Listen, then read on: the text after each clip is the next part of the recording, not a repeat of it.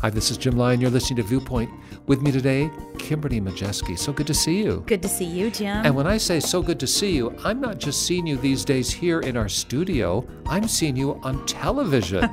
On the History and A&E cable networks, you are appearing as, shall I say, a talking head on a documentary that's examining the life of Jesus. How awesome is that? Tell me about it. It's been lovely. It's called Jesus, His Story, and it's 4 episodes of exploring the life of Jesus through his relationships with other people. So, for instance, you're helping to build out the story of Jesus by bringing to the audience of the documentary news and understanding of important players that were on the stage of his life. Right. So some of my research on Mary Magdalene and Mary, the mother of Jesus, is going to be what I share in those episodes. And then I also got to comment on Caiaphas and Pontius Pilate. So it was a lot of fun. Well, I'd say a divided crowd there. Some for Jesus and some not so much. Yeah, but I wanted to delve into Caiaphas and Pontius Pilate because I don't think that we know enough about who they really were. I mean, we know according to the Roman record they existed and they were real people. And so just wanted to know a little bit more and share a little bit more about the role that they played in those final days. We sometimes imagine characters from history as cardboard cutouts, one-dimensional figures, and nobody is. Mm-hmm. Everybody is a complex weave. With some pluses and minuses. So I know that the documentary is worth watching, if for no other reason than your contribution to help make everything right. Thank you, Kimberly, and we're so proud to have you here as a co-host at Viewpoint 2, not only the star of our studio, star in your classroom of graduate school and undergraduate school where you teach, but also now on television. Awesome. Well, I'm proud to be here, and as long as you keep saying nice things, I'll come back. There we go. And every Monday night before Easter this year, you can catch Kimberly on that documentary on the History and A&E cable channels, Jesus, His Story. Well, you know, part of that process is to find truth. When you study history, you're trying to find the truth. Any legitimate historian is trying to understand what really happened, not to read it editorially, but to find where the evidence leads us to our conclusions. And truth really does matter. And sometimes we think that truth is ancient history, but truth is live today. And Kimberly, on Viewpoint in these last few weeks, we've been talking about the importance of truth and the consequences of truth and the importance of lying and the consequences of lying. Because whether you tell the truth or a lie, it has a really big impact, not just on yourself, but on others around you. That's right. We've been talking and looking at important scriptures that deal with lying, but also, Jim, just what is confronting is how much this is front and center in our lives today, in the media, in government, in relationships, on Facebook. I mean, who do we trust? Who's telling the truth? Think about all the headlines about the Me Too movement, for instance. Mm-hmm. There are stories told, and people say, well, that's not true. No, it was true. Mm-hmm. Or you have a political hearing in Congress. Well, that's true. No, that's not true. Or in a courtroom, that's true. That's not true. Mm-hmm. Or is that a fake headline? Is that fake news, or is it really authentic news? Right. Who is the source, and what's their lens? Is my family telling me the truth? Are my children truthfully talking to me about where they went after school? Is my husband or my wife honest with me? Is my boss honest, or my coworkers? I mean, when you think about it right now, today, in the world in which we live, people are questioning the validity and the legitimacy of truth at every dimension of human experience. That's right. And then that leads sometimes to frustration. How can I know who's telling the truth? Maybe it's just not possible to know. And then we kind of want to throw our hands up and walk away as if we don't have to make a choice about what's true or what's not. We're here to tell you on Viewpoint that the truth matters. And all of us are going to be in the crucible at one time or another of telling the truth or making a choice to tell a lie. And we want to encourage you to go with the truth. And we've got some stories to tell why.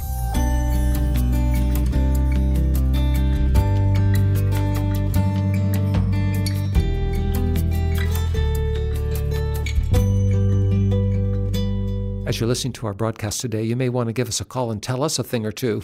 We're always glad to hear your voice. Just dial this number toll-free, 1-800-757-VIEW. That's 1-800-757-8439. I'll give you the number again at the close of our broadcast, but know this, your voice is always welcome here. And truth be told, Kimberly, we're taking a group to the Holy Land, CBH is, in January of 2020. There's so many places to visit, so many amazing sites that bring biblical stories to life and history to life, true life. One of those is a little town called Jericho on the West Bank, and several famous things have happened in biblical ages in that town, and still today, a dynamic place of life and energy. But when I think about Jericho, not only do I hear the Old Testament story of the walls tumbling down, I also think about a guy named Zacchaeus, who many centuries later lived in this town, and he's famous for climbing a tree. The story is told in Luke chapter 19. You might think, what does this have to do with telling the truth? Hey, I promise you, this is a story which at its foundation is a story about truth or dare, about fact or fiction. Kimberly, I know you have that passage straight up. What does it say? I'm in Luke 19, beginning in verse 1. Jesus entered Jericho and made his way through the town. There was a man named Zacchaeus. He was the chief tax collector in the region, and he had become very rich. He tried to get a look at Jesus, but he was too short to see over the crowd, so he ran ahead and climbed a sycamore fig tree beside the road, for Jesus was going to pass that way. When Jesus came by, he looked up at Zacchaeus and called him by name. "Zacchaeus," he said, "quick, come down. I must be a guest in your home today." Zacchaeus quickly climbed down and took Jesus to his house in great excitement and joy. But the people were displeased. "He's gone to be the guest of a notorious sinner," they grumbled. Meanwhile, Zacchaeus stood before the Lord and said, "I will give half my wealth to the poor, Lord, and if I have cheated people on their taxes, I will give them back 4 times as much." Jesus responded, "Salvation has come to this home today, for this man has shown himself to be a true son of Abraham. For the Son of Man came to seek and to save those who are lost." This is one of the most compelling passages in all of Scripture. It tells me about why Jesus came. It tells me about his power of presence. It tells me how he was unabashedly unafraid to hang out with people that the crowds weren't so fond of. Right. And it tells me about the power of his grace to call the best out of someone in his company. And it also tells me the power of telling the truth. Whoa, wait a minute. Telling the truth. What part of that is in the story? Kimberly, you know some of the context. What was a Roman tax collector like in those days? So in the first century, we are talking about a time when the majority of people are living in abject poverty. And by that I mean have no idea where their next meal is coming from. They live day to day. Day to day. And this is why Jesus teaches them to pray, "Give us, Lord, our daily bread," right? And forgive us our debts. These are the 2 biggest problems they have. Don't worry about tomorrow. Every day has enough trouble of itself. That really makes sense in that context, doesn't it? That's right. And so there's only maybe 8 to 10% of people of the entire population who live above poverty and have exuberant wealth. So there is no middle ground there. There's no middle class. And so if you are a person with great wealth in this time and place, you got it at the expense of someone else. And so we get the picture here that Zacchaeus is a cheat. He's hated, of course, by his community because he works for the Roman Empire, those people who have their boots on the necks of the people in Judea. And so he's working for the enemy. And it probably is true that he's skimming some off the top to keep for himself. Well, he admits to cheating at the end of the story. I'm going to restore to people what I have robbed from them, what I've cheated from them. Because as a Roman tax collector, he has a license, kind of an exclusive franchise to collect taxes on behalf of the Roman Empire. And he also then has the capacity to overcharge, to gouge the vulnerable. That's right. And he is building wealth based on a lie. He is actually functioning professionally in the dark side. That's right. By building his own financial resources, by taking advantage of those who do not have power to resist him. That's right. And he's stealing from them. He's telling them a lie. He's saying, it's legit for me to take this from you, when in fact he's not required to do so. He's simply exercising what he can, his power, at their expense for his wealth. And what's so important in the story, in the day in which we live now, is that people are tempted to lie and to deceive and to betray falsely circumstances so that they can financially benefit. One of the great incentives to lie is to line your own pockets. Yeah. And so there are all kinds of crimes, aren't there? Financial crimes of people in business who embezzle or steal or take under the table. I mean, that we all understand things like that, but we can also deceive people when we overcharge for something that we don't need to, or we take advantage that they are not well schooled and we just think, well, that's their problem, so we just take advantage of them.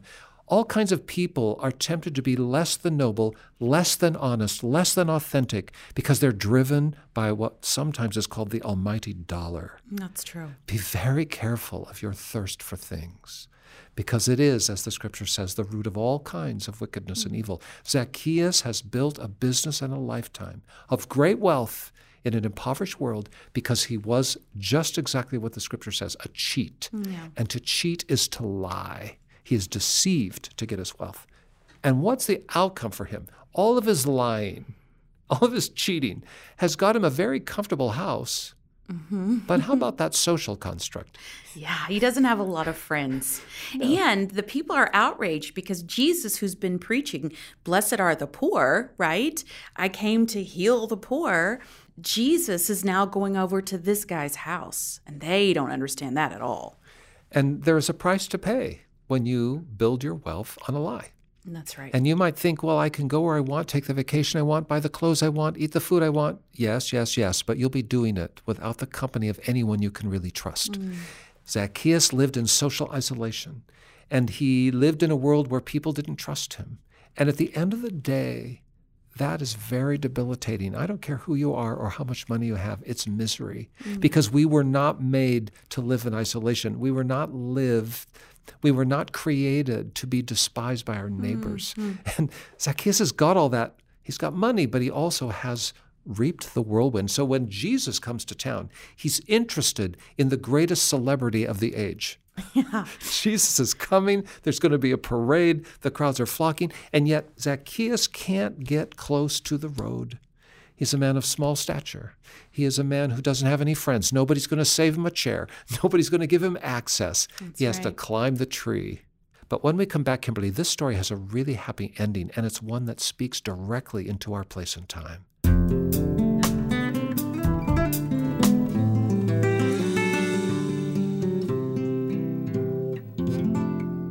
Zacchaeus has built a fortune by misleading other people.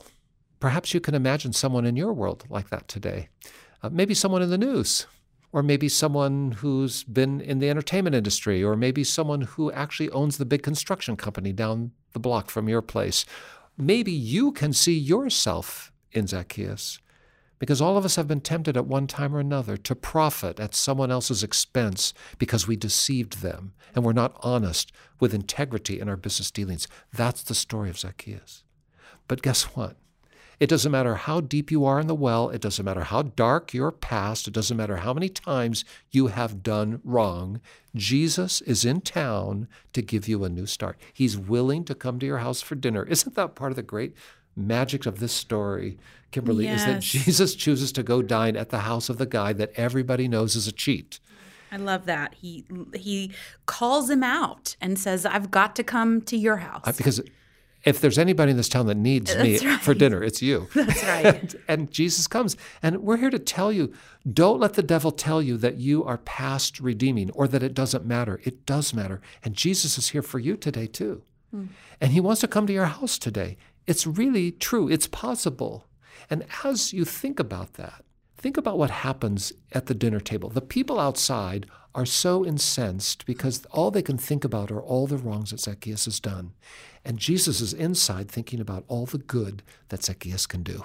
I mean, just see that contrast. The people outside have a kind of honest assessment. Zacchaeus has been a lowlife. Right. But Jesus also has a truthful assessment. Zacchaeus could be a good man. That's right. And as they call this together, as Jesus is in the house, we don't know what is said, but what we know is Zacchaeus turns a corner. And this is the important part of the story. He owns his lies. He stands up and says, even as others are outside despising him, he stands up and says, whoa, wait a minute.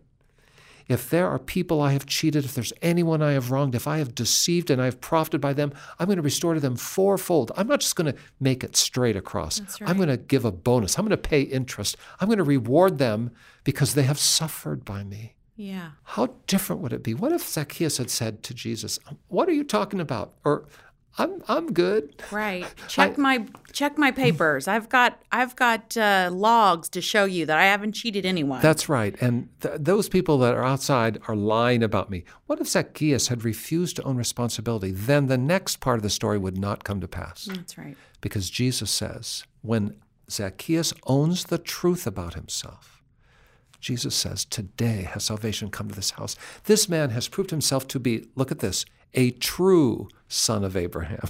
Mm-hmm. He's a truthful descendant and heir to the promise.